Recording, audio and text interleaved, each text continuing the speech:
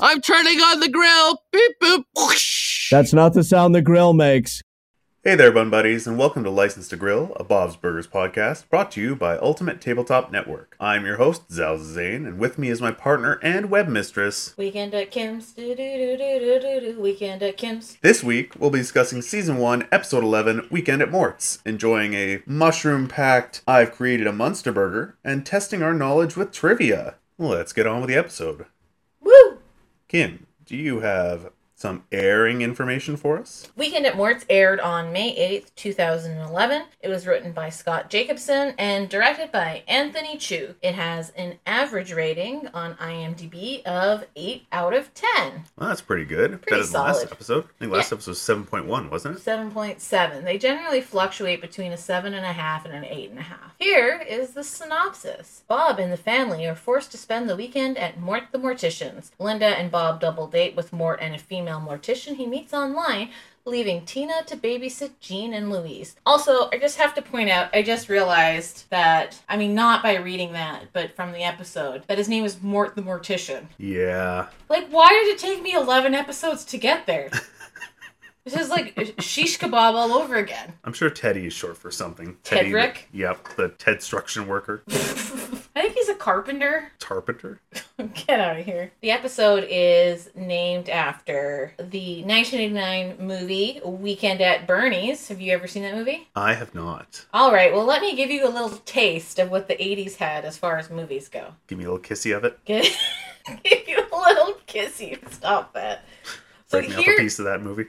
break you off a sweet, sweet kissy of that movie. This is the synopsis of Weekend at Bernie's. And if any of our listeners are the definitive 80s kids, you know how fucked up some 80s movies were. Like, now going back and looking. Two salesmen go to a boss's posh beach house. They've discovered that the boss has committed fraud, and the boss knows that they know about it and plans to assassinate them. It backfires, and the boss is killed instead. But the two salesmen don't want it to ruin their vacation. So they pretend that he's alive and marionette a dead body. And this is a horror movie? Nope, it's a comedy. Oh boy. It is straight up a comedy, and apparently did so well, they made a Weekend at Bernie's too. Same body? Same guy? Same guy, yeah, it's still Bernie. The guy who plays Bernie is a pretty well-known 80s actor. Oh, And before he got into politics. it's not Bernie Sanders. Get lost.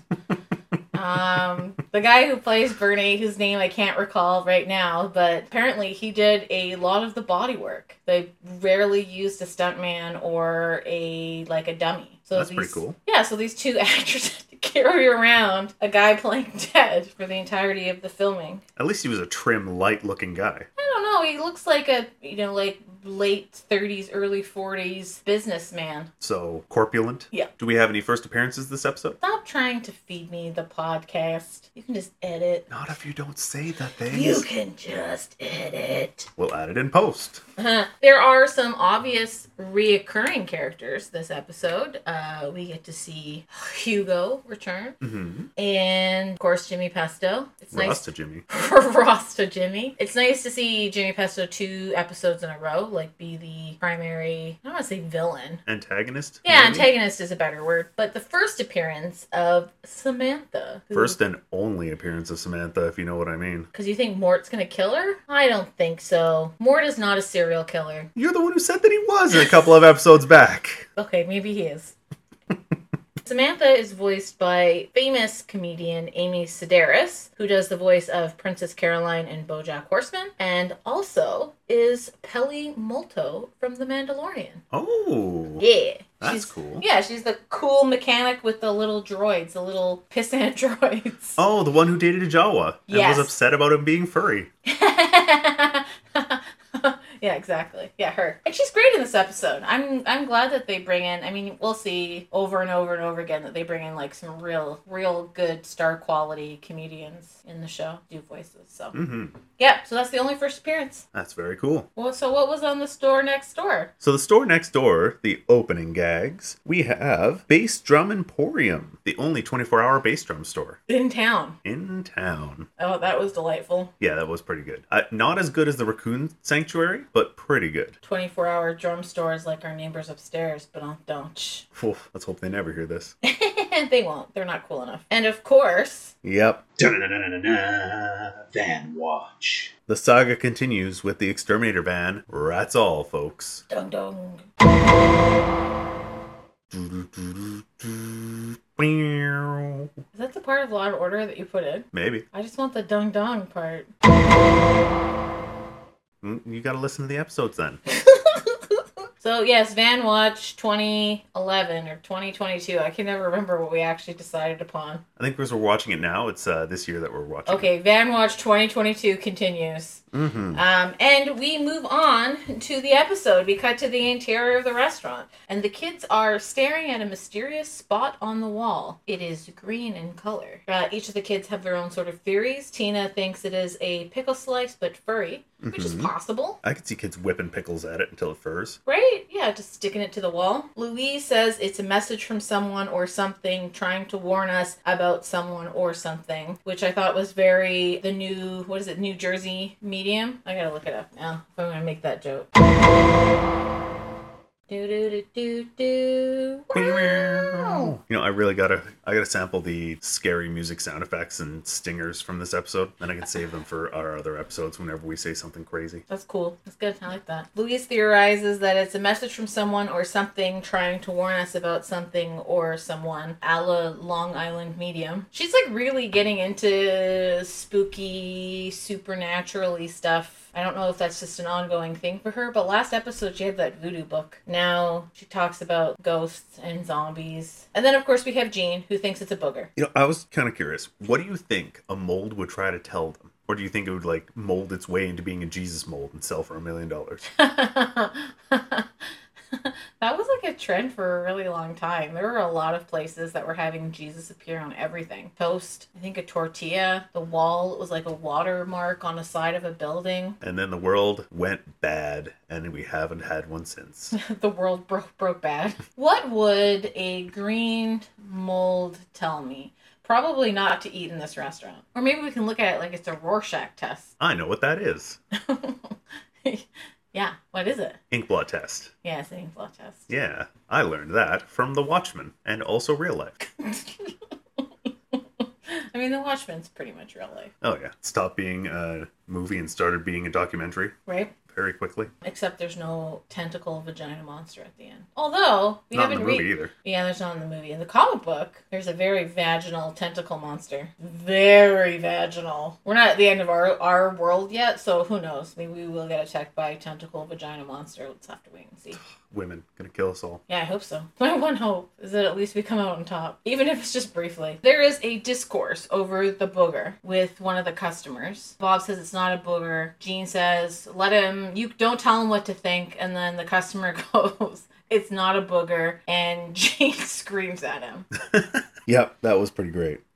Gene is drawing in everybody around him into his nonsense. Yeah. Tina mentions that it's getting bigger. Louise says, it knows what we're thinking. So again, I know that Louise is probably just being like a shit and trying to rile up the family as she likes to do. But it's interesting that it always seems to come from the outer dimension. The spooky dimension from the future.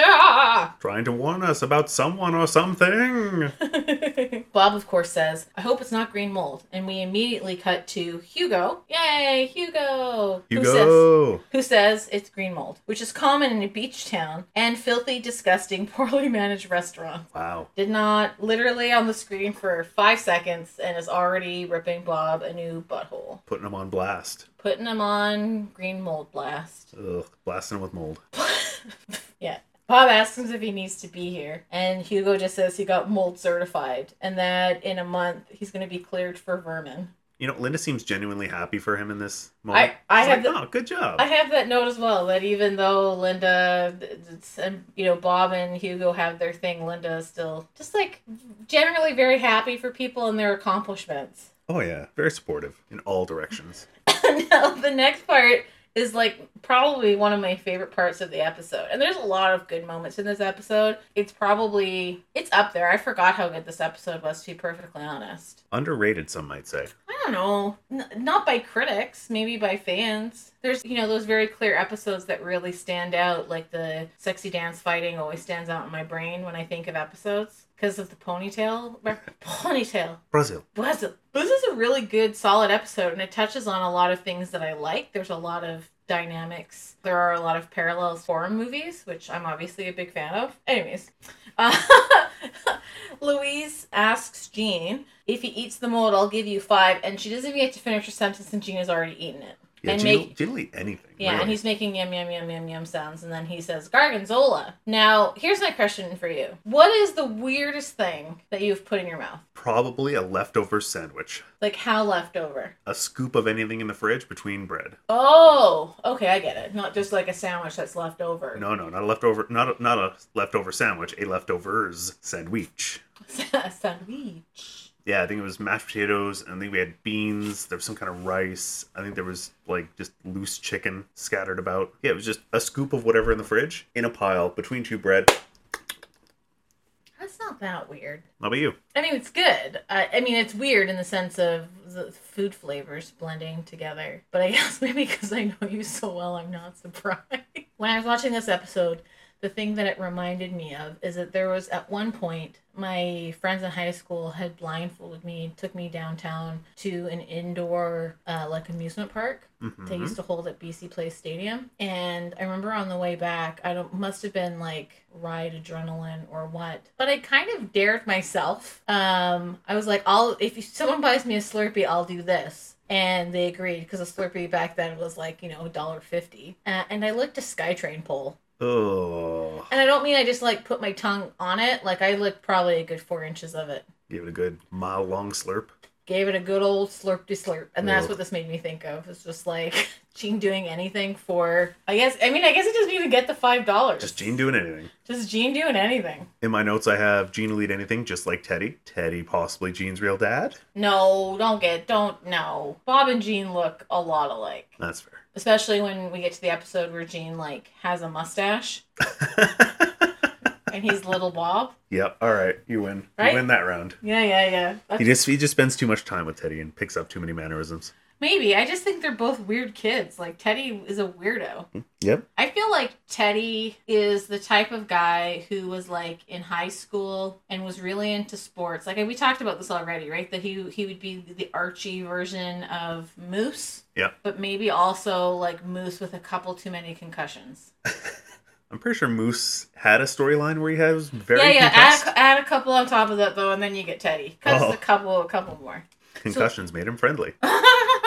Yeah, I think his wife having sex with a dude dressed up as a seal might have done that. So there's this conversation between Bob and Hugo, where Bob just asked, so do I put bleach on it, right? Because you think, mold, that just kind of appearing, it's not like the black mold.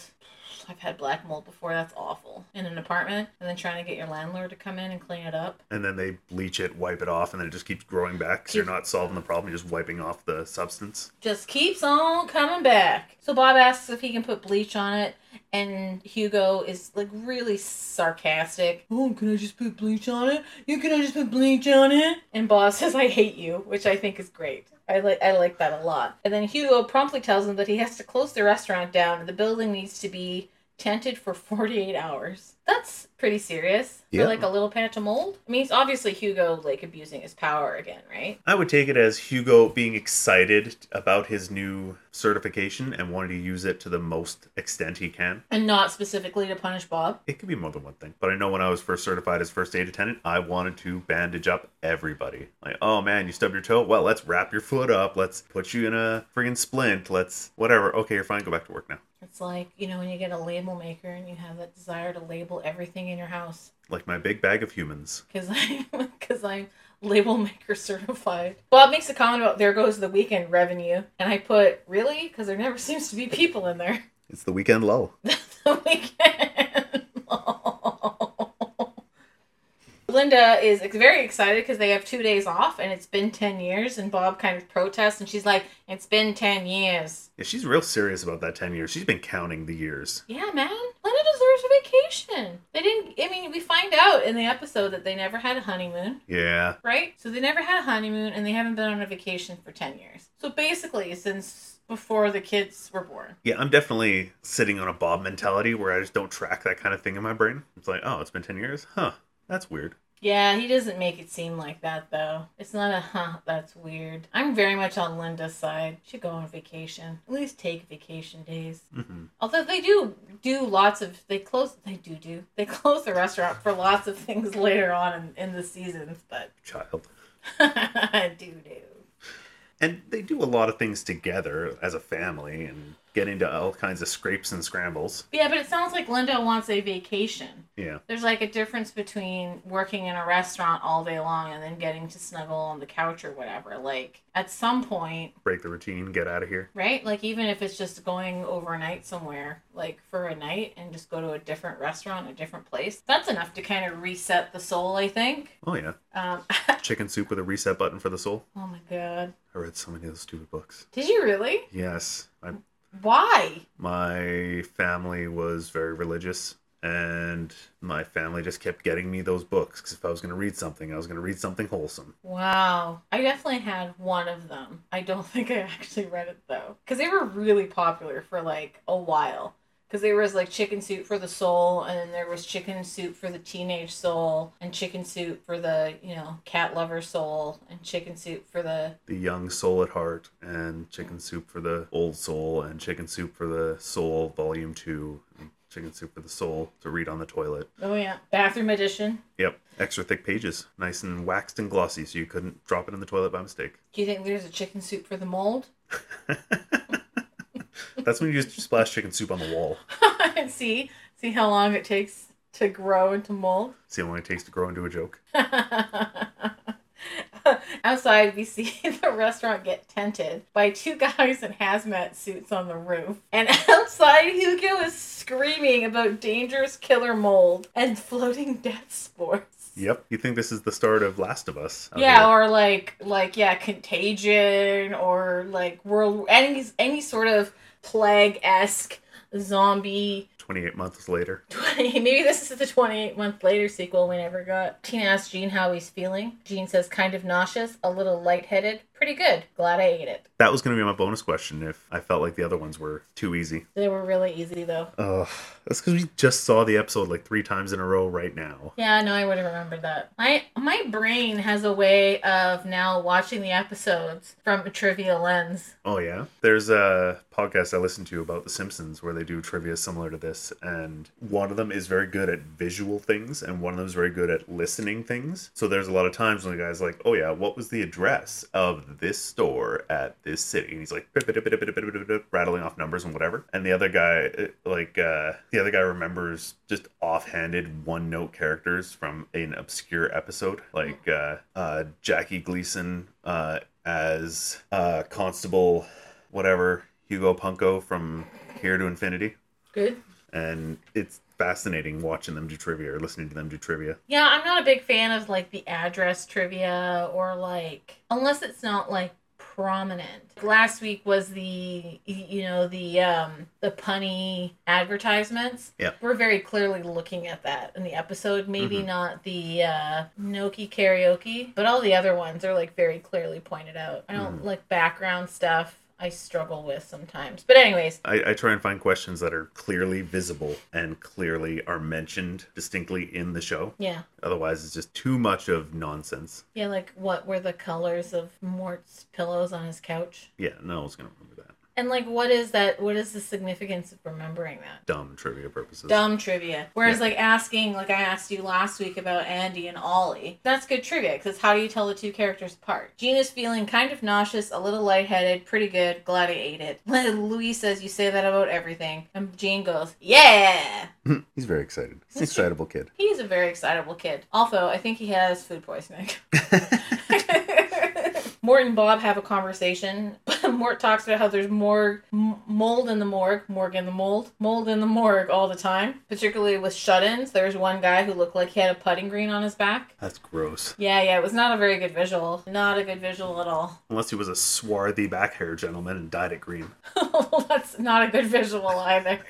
That's a really bad visual. Mort asks them what they're going to do. Bob says they're going to go to a motel. Louise says they're going to tear into the minibar. Jean says they're going to go on a bender. I'm going to drink Bailey's and unwind. Just so weird. I bet he gets that from his mom. Linda seems like a really wine gal to relax. Bailey's isn't a wine. Yeah, but the drinking to relax. Oh yeah, Linda is like, she's wine o'clock. That's one of the things, probably one of the only things that I find very stereotypical about Linda is that she is the wine drinking mom. You kind of have to be with these kids and this husband. That's fair. That's fair. We'll have to do a whole episode about, is Linda an alcoholic?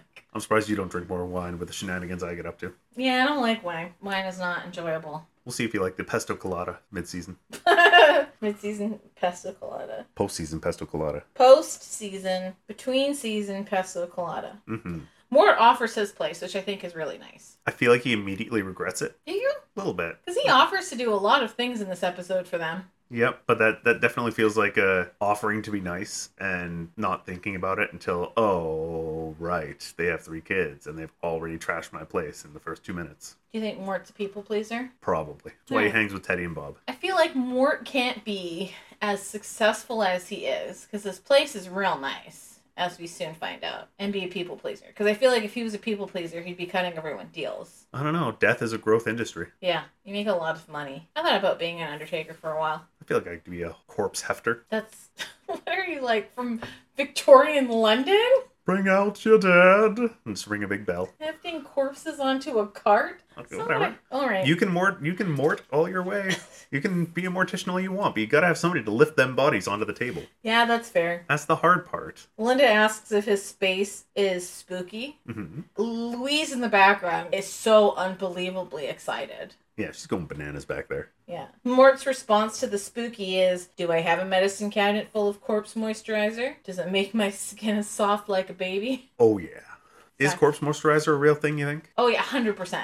100% has to be, right? Because, like... Gotta keep those corpses wet. Oh, why? Why did you have to say it like that? How would you say it? Moisturized. I wouldn't say corpse... Because I was like, you can't say wet. Because that's yikes. You definitely can't say moist. That's double yikes. Moisturized. Because you fill them with all sorts of embalming fluids. Right. And they're not naturally producing moisture anymore in the way that, we drink water. Well, some of us drink water. Water is good for 2 things. Fishing and drowning in.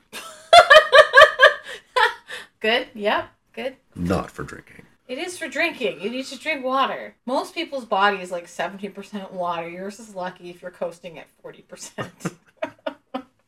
Well, I gotta be crusty on the outside like my soul is on the inside. You're as crusty as a baguette. As crusty as a Simpsons clown.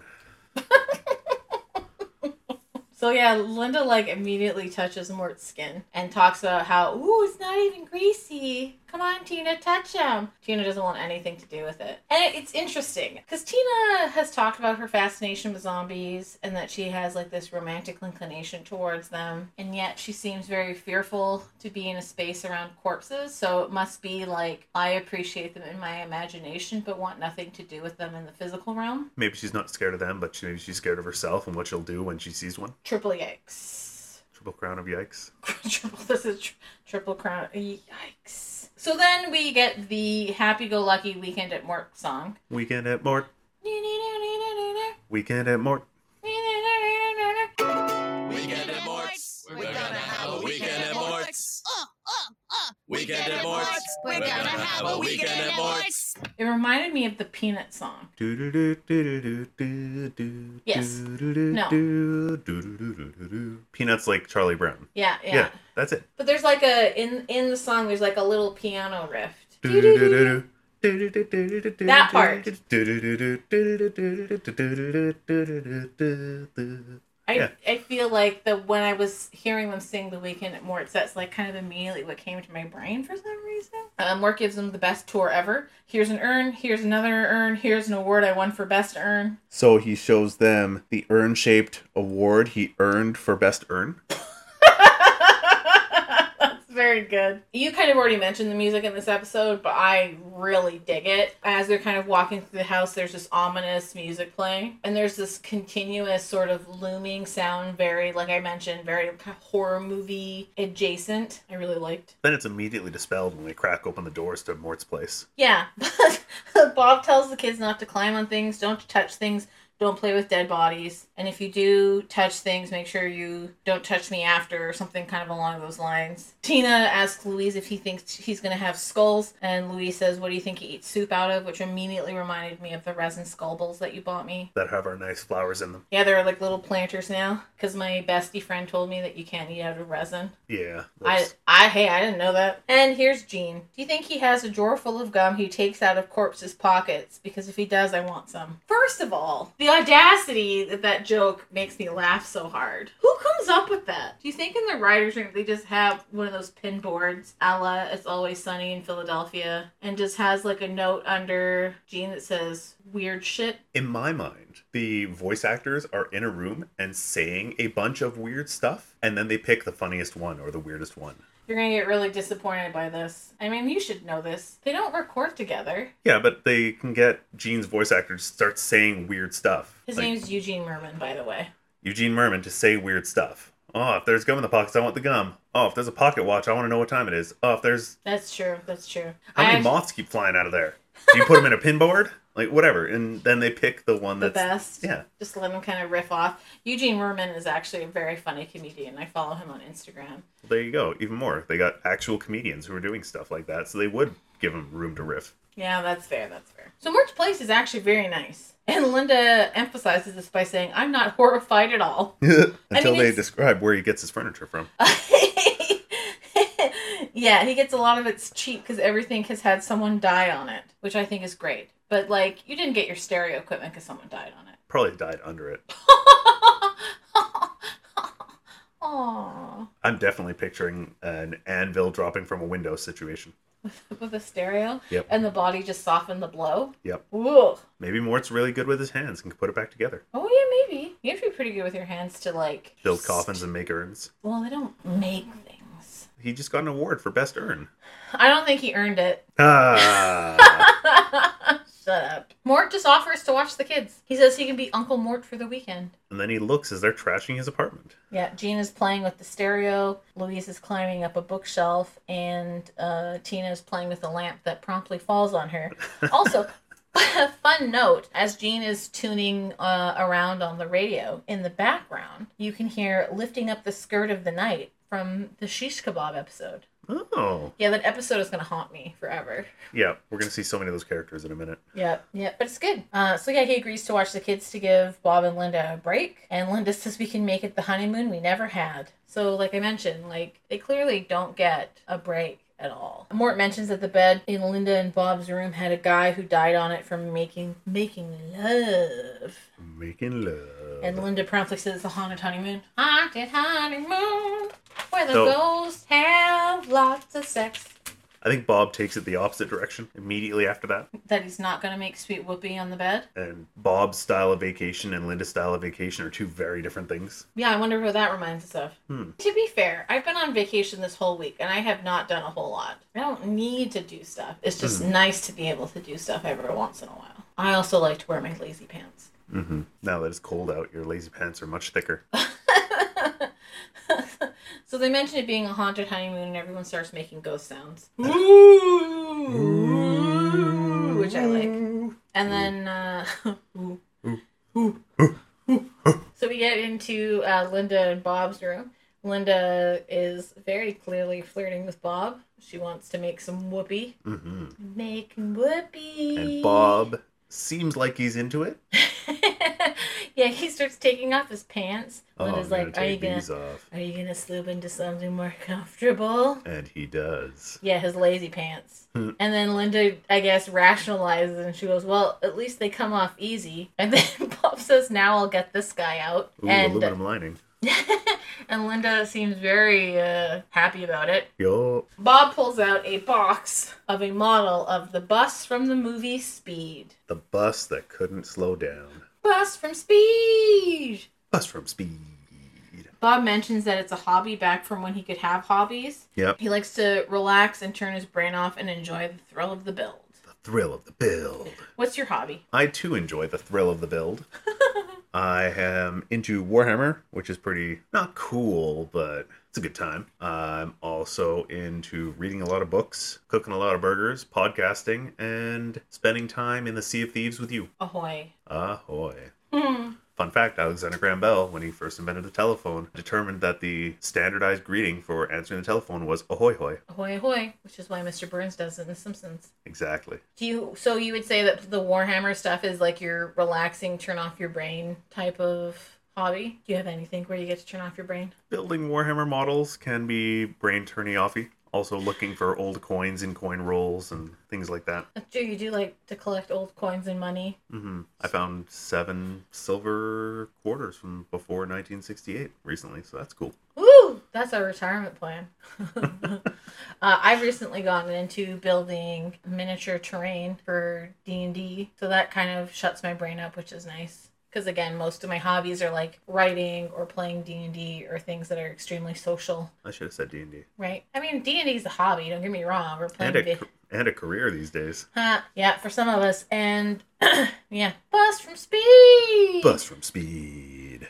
So Bob says he doesn't see the movie until the model is done. Have you seen the movie Speed? I don't think I have. You haven't seen Speed? Nope. Or Weekend at Bernie's? Nope. God, that's a tragedy. Let me tell you a little bit about Speed. Is it the act of going fast? It is the act of going fast. Nailed it. It was a 1994 movie starring Keanu Reeves, Sandra Bullock, Dennis Hopper, and Jeff Daniels. That is a star-studded cast. Dennis Hopper is, of course, no longer with us. And apparently, this was known to be Sandra Bullock's breakthrough performance. She'd only been in 2 movies previously. One of them was 1993 Demolition Man with Wesley Snipes and Sylvester Stallone. Oh, what about Miss Congeniality? That comes in the later times. Oh, so close. Can you name another movie that is Keanu Reeves starring that isn't... Point Break, Matrix, The Lake House. Is that the time-traveling mailbox one? Yeah. Nailed it. Wedding Date, I think is what it's called. Him and Winona Ryder just recently did. All the John Wick movies. Fine. I know Keanu Reeves movies. Bill and Ted's Excellent Adventure. That was the one I thought of first. Bill and Ted's Excellent Adventure 2. Bill and Ted's Excellent Adventure 3. Can you name the tagline for those last 2? No. Zed's dead, baby. I don't know. So the second one is Bill and Ted Go to Hell. Nope. Bill and Ted Eat Dick. I don't know, what is it? Bill and Ted's Bogus Journey and Bill and Ted Face the Music. Oh, yeah. What other Keanu Reeves movies is he in? He's in a lot of movies. He was a kid actor for a long time, too. Was he? I feel like he was. What kid movies was he in? Hackers. He was not in Hackers. Empire Records. He's not in Empire Records. Twins. He's definitely not in Twins. Baby Geniuses. He could be. Maybe he's one of the babies from Baby's Geniuses. Maybe in the lake house, he time travels back in time to baby form. And that just happens to be when Baby Geniuses is being filmed. And since his name already has that added reputation, they immediately hired him. And apparently he's a disaster to work with. Wow. Because babies are hard to work with, man. They're crying and pooping all the time. And as a teenager, he was probably in Star Wars as a stormtrooper. Uncredited. Could be a clone trooper. I don't think so. I mean, everybody got to be a stormtrooper in the recent movies. Yeah, that's like, I think that's like a new thing, though, is that because all the Star Wars stuff are being run by, like, super big wiggy folks. Haha, we're an evil corporation. You're gonna get killed now. Yeah, probably. So Matrix, Speed, Point Break, Matrix. I'm just looking. He was in the SpongeBob movie. Oh, he was in Toy Story 4. Who was he in Toy Story 4? He's the Duke Kaboom. Duke Kaboom, yes! The French-Canadian stuntman on a motorcycle. Yeah, because Keanu Reeves is Canadian. Oh, Destination Wedding is the one I was thinking of with Winona Ryder. He was also in... Final Destination Wedding.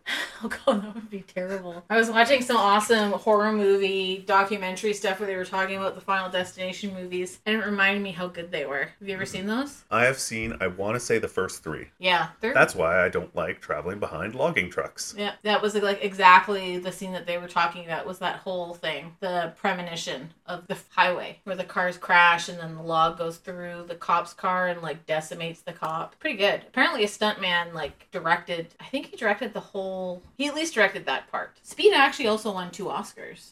and one for best sound effects editing and best sound overall. Which honestly totally makes sense to me. It's actually, like, as far as action movies go, it's pretty up there. It's one of those action movies that doesn't take itself too seriously, has a very simple premise, and just, like, doubles down on how good it is. Action thriller. Yeah, the bus that doesn't slow down. Back to the episode. So Bob says he doesn't see the movie until it's done. So I did some math. If Bob's Burgers is happening in our current timeline, and it's hard to say because they don't really make a lot of cultural references, which is one of the things I appreciate about the show. Doesn't age it. Maybe the Halloween costumes, because Jean does dress up as Lady Gaga Goo Goo in one season. It's like one of my favorite costumes. Anyways, I was thinking about this. If Bob's Burgers is happening in our current timeline, so this means this episode came out in 2011, and Speed was released in 1994, and Bob says he doesn't watch the movie until he's finished the model. That means there has been a 17-year lapse between when the movie came out to present. How has he been taking 17 years to make this model? It looked half started when he pulled it out of the box. Like, there was one wheel on and a bunch of the walls of the bus were already set up. Yep, that's what I was thinking. So it looks like he started it 17 years ago and then got busy and it ended up just on a shelf. Do you think this happened on their last vacation 10 years ago? Oh, maybe that's when he started putting it together. Yeah, you know what? I think Linda would be really wise to knowing that she would be getting the vacation of her dreams. Yeah. If that were the case. They didn't have somebody to watch the kids 10 years ago, so. That's true. Linda, kind of dances around. Wouldn't it be more fun if we did something together? We could get manicures. We could go get couples manicures. We could get couples waxing. You could get a menzillion. It does bring to question how hairy Bob is down there, and we do kind of get a glimpse at it later in the episode. Bob makes a comment that I really don't like. He goes, that stuff is for people who are dating. We couple live together, and that's better. Is it? I mean, don't get me wrong. I love laying around in my lazy pants with you. Oh. And watching stuff. It's like, top tier stuff. But I also like going on like little adventures with you, right? Yeah. So this idea of like once you've, roped someone in, you don't have to make an effort. Not necessarily a big fan of that. I feel like Bob wants the vacation to be time alone for himself, and Linda wants the vacation as time together. And if they had talked it out and negotiated, they could have gotten the balance of both. That's true. See, I feel like they probably do really good in like Mexico on one of those all-inclusives. Bob could just hang out in the room or hang out in a cabana and sleep, and Linda can go and do those like day adventures, go swim with sharks or snorkel or make a shell necklace or whatever the heck they do. And they can both get really drunk. I feel like if it was me and you and I were negotiating this, I would negotiate, give me some time to build my model. And once I'm done, I will take you out to dinner. And then you and I will go to the drive-in where I have paid the drive-in people to play Speed for us. That's cute. I like that. Linda basically storms out of the room. I'm going to go be all by myself on my honeymoon. Paul goes, it's not our honeymoon. And then he gets very excited because the bus model comes with a little Keanu. His pocket Keanu. His pocket Keanu. But he talks to a lot in this episode. Fun-size Keanu.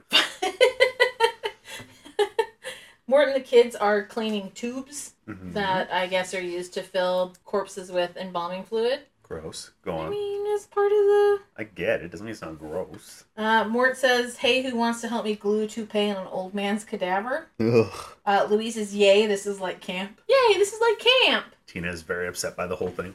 Yes. Yeah, she's very upset, and Mort asks her, Tina, what's bothering you? Is it the wig or the cadaver? Tina goes, the cadaver. And Mort says the wigs can be scary. Hey, I get it. Your Nadja wig keeps appearing on different things and spooking the crap out of me. We got a hairy gator hanging in the hallway. It's true. Mort encourages everyone to take 5 minutes, but to stay away from the computer, which is, of course, the thing you never say to children. Please don't touch that. Stay away from that. Don't go in this room, But not for porn reasons. I do like how he added that. Not because of porn. And, of course, we find out that Mort is on a dating site for morticians called Cremates, which is fucking chef kiss. It's so brilliant. Mort mentions that he got a message. He sent a winky message and they sent a kissy face back, which Tina says is a really big deal. Louise encourages them to take the relationship to the real world, which Jean exclaims is known as meat space.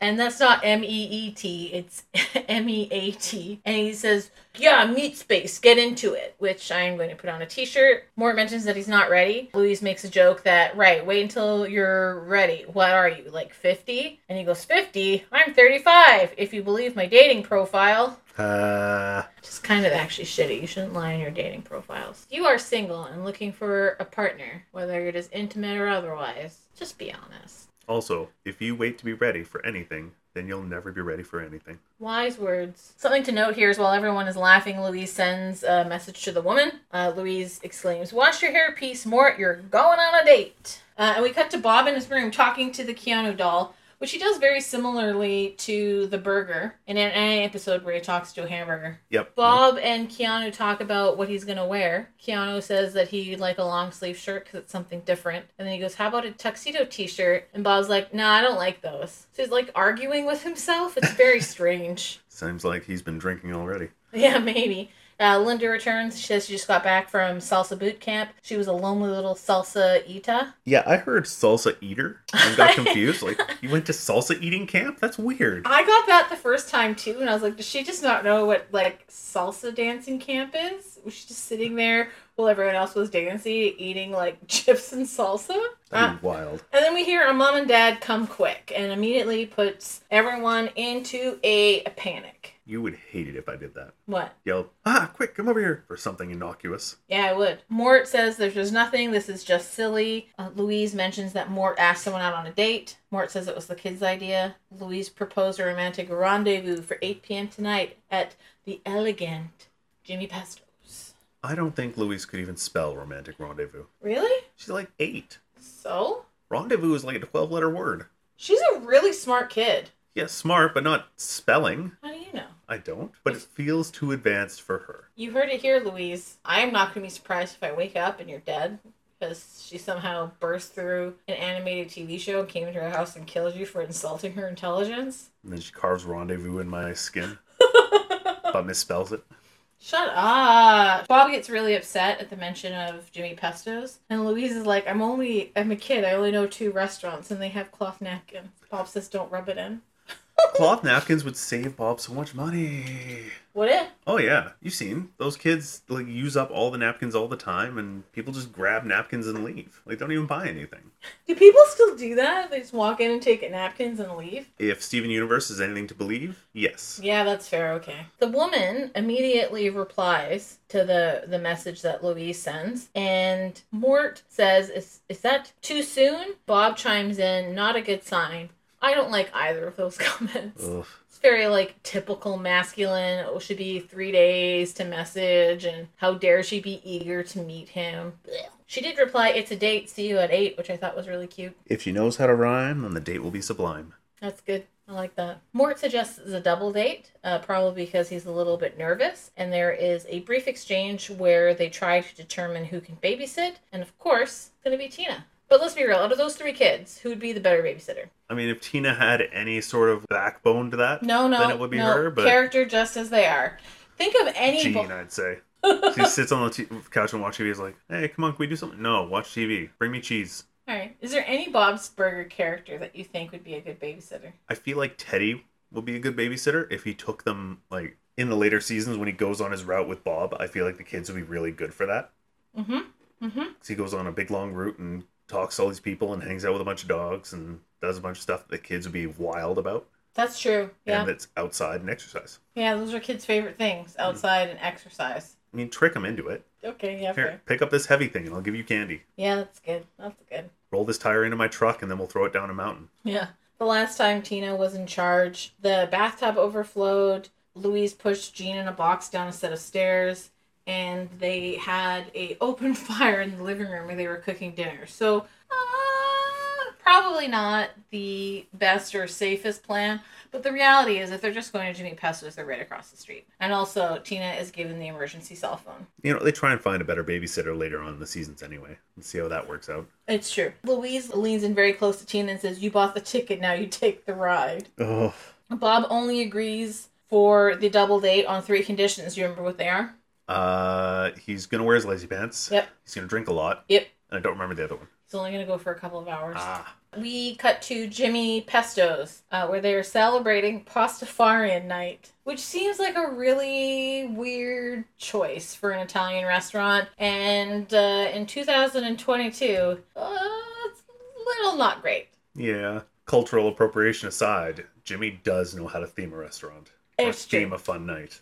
It's true. We'll give Pesto that. He is the good businessman, as Mr. Fishoder says, right? Yep. Also, Pastafarian is the meme religion that was made up around 2011 that uses a flying spaghetti monster as their deity. Yeah, I knew that. Flying spaghetti monster. There was like so many conversations and like message boards all about it. It was really weird. Plenty dumb, but also a fun fact based on Pastafarian. Pastafarian. Linda says she feels like we're in Jamaica. Ooh, Jamaican honeymoon. Pesto says come in for some garlic dreadsticks. And then any other attempt that he makes at puns. Because he's clearly written himself like a script for when people come in. Bob just straight up shuts him down. I appreciate that Jimmy stays in character and is trying to treat them like customers and not treat them like rivals in this case. And Bob just like isn't having it. And that's when Jimmy starts getting frustrated by Bob. Yeah. But when they first come in, their customers like, oh, Jamaican, we're doing the thing. We're putting on the show and all that stuff. And also, Dreadsticks made me laugh really hard. Yeah, it was really funny. It was a good pun. Jimmy Pesto's good at the puns. And also, like you said, the fact that Bob came in and he still treated him like any other customer is pretty good. Mm-hmm. Especially after the last episode, where he came in and tried to ruin his business. Yep. If they teamed up, they would be the ultimate business team. Yeah, it's true. Yeah, Jimmy could be the front man, Bob could be the kitchen. Isn't that how it always works? Rivals are like, they just combine their powers. And didn't do a racism at 9/11. Yeah. 9/11. At January 6th. January 6th, yeah. With our powers combined, Captain Pasta. Although I don't think Bob would want to make spaghetti, because he says that spaghetti is basically just boiling water. Yeah, but then they would have fancy spaghetti. That's true. Like Bob would get hard into the sauce. He would get lost in the sauce. Tina is giving herself a bit of a pep talk. She was born to be a babysitter. Oh, It's time to sparkle. Tina talks herself. You're a born babysitter. Tina brings the fun. Now sparkle. Hey, Jean. Do you want to play a game or sing a song? I don't know where that voice comes from, but it's great. It sounds like a Saw voice to me. Do you want to play a game? Would you like to play a game? Or sing a song? Louise, the constant critic, says, you're dying out there, kid. Everybody hates you. Tina asks if she should call for help on the emergency phone. Their emergency phone is a real 90s chic flip phone. Flip phone, like yeah. a Motorola Razr. Or one of those Nokias. Ooh. Nokias are like the indestructible phone. Not the flip phones, well, like Nokia, like little bricks. Oh, yeah, the brick phones. Yeah, good. Louise wants to wander around the morgue unsupervised. Tina asks if it would be scary. And Louise says, don't babysit from here, points at her head. Babysit from here, points to her heart. And Tina says, my boob? Yes. Babysit from your boob. What is your boob telling you? Explore the morgue. Explore the morgue? Exactly, let's go. And then Jean starts screaming and says, sorry, I'm just hungry. I feel like that is me when I get hangry. We go back to Pesto's, where Pesto is singing about ziti. I don't know if this is an episode inconsistency, but it kind of bothered me, and it's dumb that it bothered me. But Pesto is singing a song about trying the ziti tonight, and Linda says, oh, they're playing our song. We literally just had an episode where Linda was talking about the baked ziti being like her worst day ever. And now she wants to share a ziti song with Bob? I think she wants to share anything with Bob at this point. Like, come on, I don't care what it is. Anything that was about to be played, I'm going to say is our song, if that's what it takes to get you up and moving around instead of being a jerk. I just need you to connect with me right now. Yep, but Jerk Bob is back. Jerk Bob has returned with a vengeance. Mort's date arrives, and there's this romantic music, and there's a zoom in, very much like any romantic comedy first meeting, or meet cute. As they're introduced, her name is Samantha.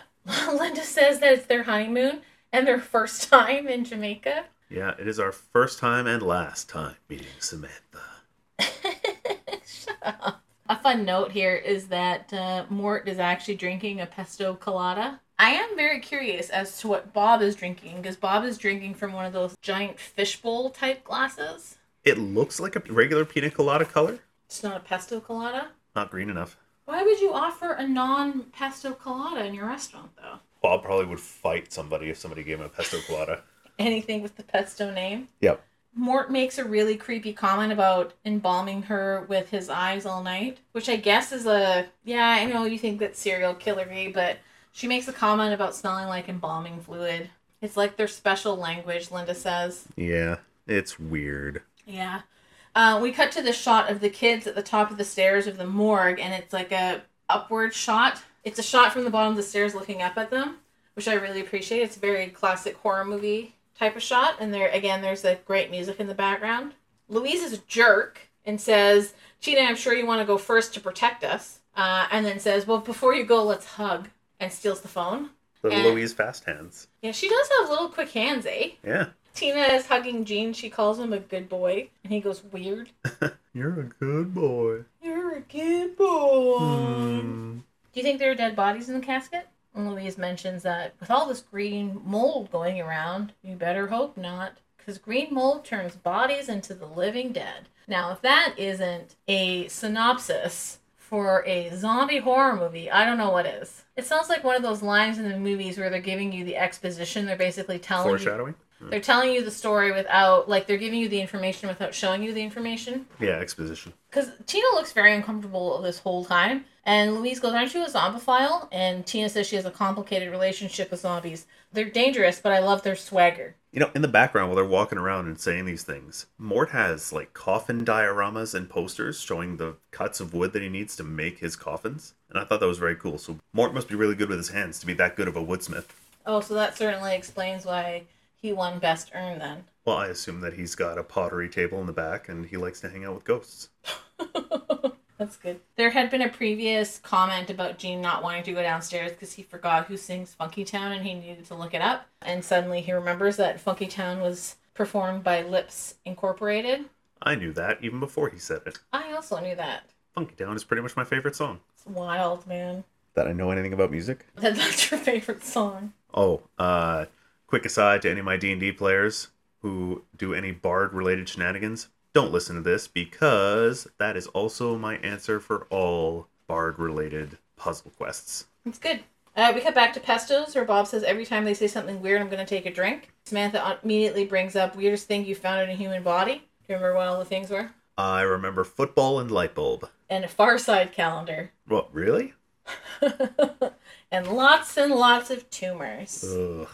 There's this gag about Samantha and Mort because they start to finish each other's sandwiches. Linda is very clearly trying to get Bob to play along, and he just simply isn't having it. Yeah, I don't know. Jerk Bob is just going out in full force today. It's a bit ridiculous. I mean, I get it. Like, he wants to be making his model and stuff, but, like, bro, don't get married. Don't have a wife who obviously likes to do things. Have a conversation. Sort it out. Instead of being a grumpy puss the entire time. A grumpy puss. A grumpy puss. A grumpledy-grumpledy-grew. There's a comment when we get back to the morgue about how it smells moldy and corpsey. Louise hides the cell phone in the coffin. So this is like, when you say that Louise doesn't know how to spell a rendezvous, this is where I would challenge that, because there are so many levels to this prank. Like, she's a smart cookie. She also reads really weird voodoo books. Skims really weird voodoo books. All right, fine. But there's a difference between knowing how to spell things and then having creativity and prankitude. She also watches a lot of anime, and that usually has subtitles, so there's lots of reading involved there. Oh, yeah. Slam dunk! Okay, anyway, so she puts the cell phone in the coffin and calls it and makes it rattle and vibrate. That sound is exactly the same sound my stomach makes. What does it sound like? Do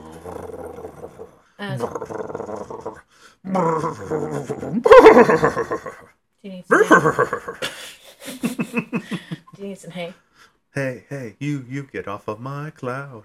That's a music. It is a music. Good for you. It's 2 musics in one episode. Louise goes, haha, it was only my phone. And she answers it and then offers it to, she goes, oh, hey, it's a stranger, and offers it to Tina, because Tina is obviously the responsible child. Yeah. And in a creepy voice, she goes, have you checked the children? Have you checked the children? And Tina answers, Mom? No, I'm a zombie. Ooh. No, I'm also a murderer. And the kids scream. And if you watch, when you're watching the episode, one of the things you'll notice is Louise actually starts the screaming to basically distract them. And again, like, this is like next level. I can't even say that it's a prank. It's not, it's malicious. Next level psychological torture? Yeah. Because it's not a shenanigan, right? It's an evil shenanigan. Back at Pesto's, Samantha and Mort are dancing, and Linda's dancing by herself. And she does that cool lasso move to try and get Bob to participate. She goes, "Are you drunk enough to have any fun yet?" Which I like. Yes. Then Hugo enters. Him and Pesto greet each other, like as if they're pals. So do you think they've like bonded in their adversary with Bob? It wouldn't surprise me. In fact, I bet it was Jimmy with his binoculars and hiding spaghetti that spotted the mold and sent Hugo in. Oh, that's interesting. And I'm not sure exactly what sends Bob off the rails, but he does snap. I don't know if it's seeing Pesto and Hugo together. Maybe it's a culmination of just everything that's been going on, and now also he is drunk. But there's like these flashes of red and then cutting to different pictures of this episode. There's like Sam and Mort dancing. There's Linda. There's Hugo and Pesto. And then he's like, "That's it. I'm getting out of here." Bob Zirk. Bob is my favorite. He goes, Bob Zirk. Hugo tries to dance with Linda, which is funny. She's doing the lasso move. And Linda says, "Fine, go, you sour blanket." Which is fantastic, because obviously she doesn't have her, I don't know, what would be, analogy? So something like that, actually, there's a word for that, where metaphors are mixed up and things like that. It's called a malaphor, because they're both bad. Oh, okay. So she malaphors, because it was very clearly either sourpuss or wet blanket. Yep. Right? Bob, drunk, says he's going to go finish his speed bus. And we hear the speed bus! Speed bus! He hears the kids as he goes back into Mort's, and they're asking for help, and he heads downstairs. Only after Pocket Keanu tells him that they're downstairs. That's true. Yeah, Pocket Keanu kind of whispers in his ear. And he finds a coffin, and he's like stroking the inside of it. He's like, "What is that satin?" And he climbs into it and says, probably my favorite line of the whole episode, "Somebody close my bed." I love that he looks to Pocket Keanu for confirmation on things that he probably already knows or is going to do anyway. And the fact that Keanu's been in his pocket the entire time. Yeah, Keanu was at the restaurant with him. Louise has locked the kids in to, I'm assuming, like the embalming room. Louise says that she ate the key. Yep. And then they start hearing these awful sounds outside, which is obviously Bob snoring. Drunken snoring, which is way different than normal snoring. I mean, it's about the same as my snoring. Well, I've never seen you drunk, and I probably never will. Probably not. And I'm probably grateful for that, because your regular snoring is pretty bad. Yeah. Just like my regular snoring is pretty bad also. Your deep breathing is fine. With the sound of the noise outside, Louise actually gets scared and confesses that she has the keys. And Tita says, "I won't get fooled again. I'm the babysitter." Louise did this, but she didn't do that. Yeah. Each of them grab a weapon. They grab a mallet, a stick, and pipe or tubing, and they start to tape the coffin closed with their grand scheme of cremating it. Now, just to recap, Louise freaked out all of the other kids into thinking that zombies were coming from this green mold, and now they are about to cremate their father. Yep. Bob comes to and is obviously pleading for them to stop. One of the kids says, trying to sweet talk us. Someone says, "Classic zombie." Then they start pulling a bunch of levers to try and get the crematorium to work. Levers? Do you mean robot wieners? Again, Gene. Yep. When I think of robots having genitalia, and I don't think about that very often, to be perfectly honest, I don't know if I would imagine a lever, because they were just like a metal tube with a giant bulbous ball at the end. Like, that would be really uncomfortable. It's multi-purpose. Yep. Good. Linda is drunk and says, "Who says you can't enjoy a honeymoon by yourself?" On the stage. She's just taken over the stage, and then she unhooks the microphone from the stand and looks like she's about to do a 5-minute comedy spot. And says, or a dramatic, inspirational Thor speech. Well, I mean, I guess, kind of. She goes, "A woman knows when another woman is aroused." Is that true? No. Okay. I don't even know when I'm aroused half the time. That's fair. At this point, the coffin is on fire, and Bob screams, "Superhuman strength, let's go!" I mean, that is kind of a real thing, where adrenaline kicks in and you're, like, trying to save yourself with, like, the last ounce of But do you summon power. it? Like, if I just went, "Fly! Go! Let's go!" Like, I would just start flying. I'm not flying, by the way, guys. I feel like you'd have to summon it through the knowledge that if you don't, you'll die. So it's less summoning and more of situational necessity. All right. It did definitely remind me of the Tobey Maguire Spider-Man movie where he says, "Go, Web, go." And hurts his back so bad and it comes back as a thing later. Yeah. Yeah, exactly. They get Bob out just sort of in the nick of time. The coffin clambers to the ground, cracks open, and Bob comes spilling out in his underpants. Because at some point when he's in the coffin, too, he mentions... What? Oh, the pants come off after Mort comes back. Nope. Yep. No. Yep. He takes the pants off when he's in the coffin. Yeah, he does. Okay. Because he's dying. And he $5. goes, pull up the episode. $5? Yeah. All right, we're going to take a pause here, folks. We got to settle a bet. $5, please. $5, please. You're counting your chickens before they drop their pants. His pants come off. He comes out of the casket with no pants on. And we are back. So, despite the fact that he says he's going to take his pants off, he actually doesn't take them off, and they fall out after the casket opens. After Mort and Samantha show up making out hard. Bob gets out just in the nick of time, and Mort and Samantha come in, clearly making out. Bob asks how the date is going, and basically makes Mort and Samantha say that they love each other. He goes on this brief tirade about, I face death, Mort. You don't make the model of life, you watch the movie of life. You play the game of life. Bob says that they have to get in the mood to make some mortician babies. Get in the mood to make some mortician babies, you two. Meanwhile, we cut again to Linda dancing salsa in Jamaica by herself. Back downstairs, Samantha asks if the embalming table is disinfected. Tina says that she'll get rid of the kids, and she grabs Louise and Jean by the ears, which I really liked. And then Bob comes upstairs wearing his underwear, and Pesto yells, I can see your downstairs dreadlocks. You know, Hugo covers his eyes in this and then takes a little peek from behind his hands. Yeah, I mean, he's curious. I'd be curious about my competition. He's Bob curious. Bob says, I took off my lazy pants. Did you notice? Do you care to couples dance with me on our haunted Jamaican honeymoon? Aww.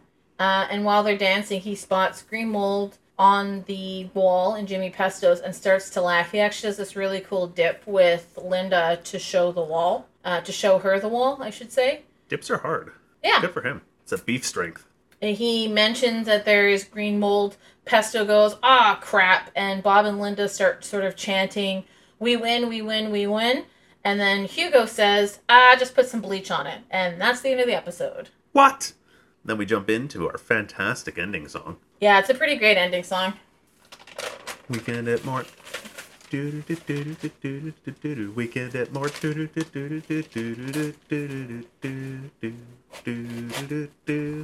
Let's do some trivia. Robot voice. Oh, you know what that sound means? It is time for trivia. I'm not ready. I haven't consulted my notes or fortune tellers or my star chart or a secret patch of mold that is telling you about something from somewhere else. about someone or something, from warning me of someone or something. Yeah. Yeah.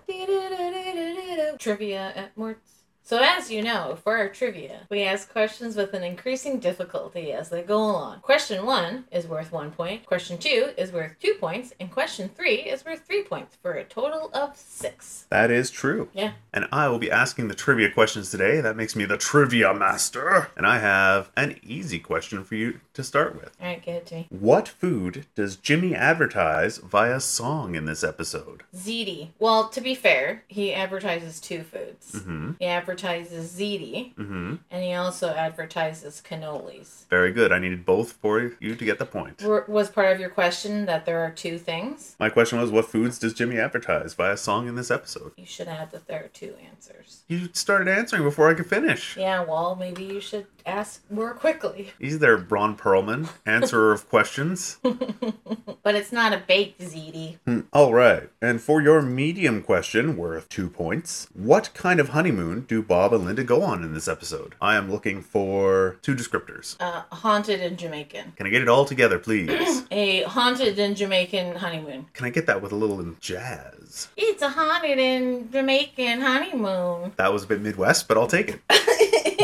And for your hard question, worth 3 points, has 3 answers. Describe what happened in the 3 instances where Tina was in charge. And you didn't even have to look up the answers because I know this. In the first scene, it is the bathtub that is overflowing. Jean is standing on the toilet, I believe, and dives in and screams, "Free swim!" Very good. In the second one, Louise pushes a cardboard box down the stairs and screams, "Special delivery." Yep. At the bottom of the stairs, Jean rolls out. Very good. And in the last one, it is hobo dinner, and Jean and Louise are cooking hot dogs on an open, on-fire trash can in the living room. Ding, ding, ding. We got a wiener. A hobo dinner wiener. Yeah. Congratulations. That is 6 points for you. That puts you at a respectable 33 versus my 17 and a half. Still not double yet. Yeah, but if we keep matching points, you're not going to hit double in 2 episodes, unfortunately. Yeah, you're not going to keep mashing points, though. We'll see. We'll see. It'll be your turn to question next week, and then we'll see if I match points with you. That's true. All right, and on to the burger of the day. The burger of the day this week was the I've created a Munster burger. Which is great. It's a great pun. It's actually a double pun because it's I've created a monster, which is like a Frankenstein reference, and then Munsters, which was a TV show about spooky things. Also perfect for this time of year since we are recording this just after Halloween. Just after All Hallows Eve. So the way I made this burger, I made the patties the same as I always do. Garlic powder, salt, pepper, breadcrumbs, egg, and ground beef all mushed together and using my super awesome brand new burger patty press that my webmistress got me. For those of you who can't see, Kim is nodding enthusiastically. We also had fries on the side, which was pretty great. Yeah, the fries were great. Nice, like, chunky steak fries. So for this burger, it asked for Munster cheese, which I couldn't find, so I had to replace with Gouda. Which was good enough. And it asked for mushrooms. Kim and I dislike mushrooms immensely. Dislike is not... Strongly dislike. Dislike with power. If I could make one food on this earth completely disappear without it affecting the ecosystem, because I care about the ecosystem, it would 1,000% be mushrooms. I would eradicate them from existence. All types of fungus, just gone. You would eradicate them from existence or eradicate them as a food? Would you just make them all poisonous to humans? Just to humans? Yeah, maybe. That actually sounds delightful. All right, they could all be poisonous to humans and be fine for animals. That way I'm not messing with the ecosystem. There you go. That all right, fixes everything. done. Great, done. So I sauteed these mushrooms after slicing them up in... Are you okay? I'm making vomit faces because the idea of eating mushrooms. Sauteed mushrooms in a pan with butter until they were cooked thoroughly. You would think butter would save things, because butter usually saves most things, because butter is just like delicious fat. It did not. No. Butter failed us. And as a bonus, I even mushed the mushrooms together between 2 thick slices of Gouda cheese to try and mask them. Yeah, that didn't work. No, not quite enough. So the burger was bottom bun, Boston/butter lettuce, the patty, slice of Gouda, mushrooms, more Gouda, ketchup, top bun. I did like the butter lettuce, I have to say. Oh yeah? It was like has like the texture of a spinach, but like a more buttery flavor. Buttery smooth. Buttery smooth. And anybody who's been with us and listening to any of our episodes know that we have a 20-point chart here each with 4 categories, 5 points apiece to determine how good a burger is. Get ready for this one, guys. Get ready. I'm sensing a strong emotional resonance. Oh, yeah. This one, we start with umami. Just savoriness. Indeed. My co-host was nice enough to make us one burger with the mushrooms and then made one without them. The one without the mushrooms was actually pretty tasty. So had a decent mouthfeel. I mean, you can't really go wrong with melted cheese on a hamburger. The one with the... Oh, no, we're doing savoriness. The one was savory. The mushrooms, savoriness. I'm giving it a 1 for the burger and the lettuce and the cheese alone. Wow. But the mushrooms destroyed it. Destroyed any savoriness for me because all I could taste was mushroom. The cheese was good. Gouda was a good replacement. Well, I guess that puts a difference between us because I was going to say like 2.5. So I could ignore the mushrooms for the most part, but the way I eat is very much in my mouth and swallow. Like a duck? Yep, exactly like a duck. Wow. I'd say he eats more like a duck. Well, some kind of farm animal anyway. When it comes to mouthfeel, though, I dislike the 0. texture of mushrooms. It's always been a thing, always gives me vomitous feelings. But again, because it was smothered in cheese, I was able to ignore it, so I can give it a 2 for that. 0. The moment my teeth bit into the little slices of mushrooms, I wanted to projectile vomit across the house. I think I managed 3 bites, and I was done. Pushed my plate aside and was like, yo, finito. So I ate extra fries. And And the other without. burger. Yeah. So a big old 0. you, Mushroom Burger. How dare you get a really great name and be disgusting? How do you feel about emotional resonance? Well, see, I would normally, when I get very sort of riled up, fired up about something, I would give it a 5, but I don't want to give this a 5. I really don't. It doesn't deserve it. I'm gonna give it I guess I have to be consistent. Fine, I can have 5. I'm so glad you saved up all your vomitous intent for on microphone. I have to, man. This is the moneymaker. I mean, it would be. Yeah, if people bought our book. If you guys used your Amazon affiliate link more. But yeah, fine, I'll give it 5 because I had very strong emotions, even if they were unfavorable. Yep. Rage, disappointment, disgust, vomit. That's a feeling. Yep. I'm probably going to sit on a 3 for that one because it's similar, but because I was just ignoring it and just like getting it down my gullet.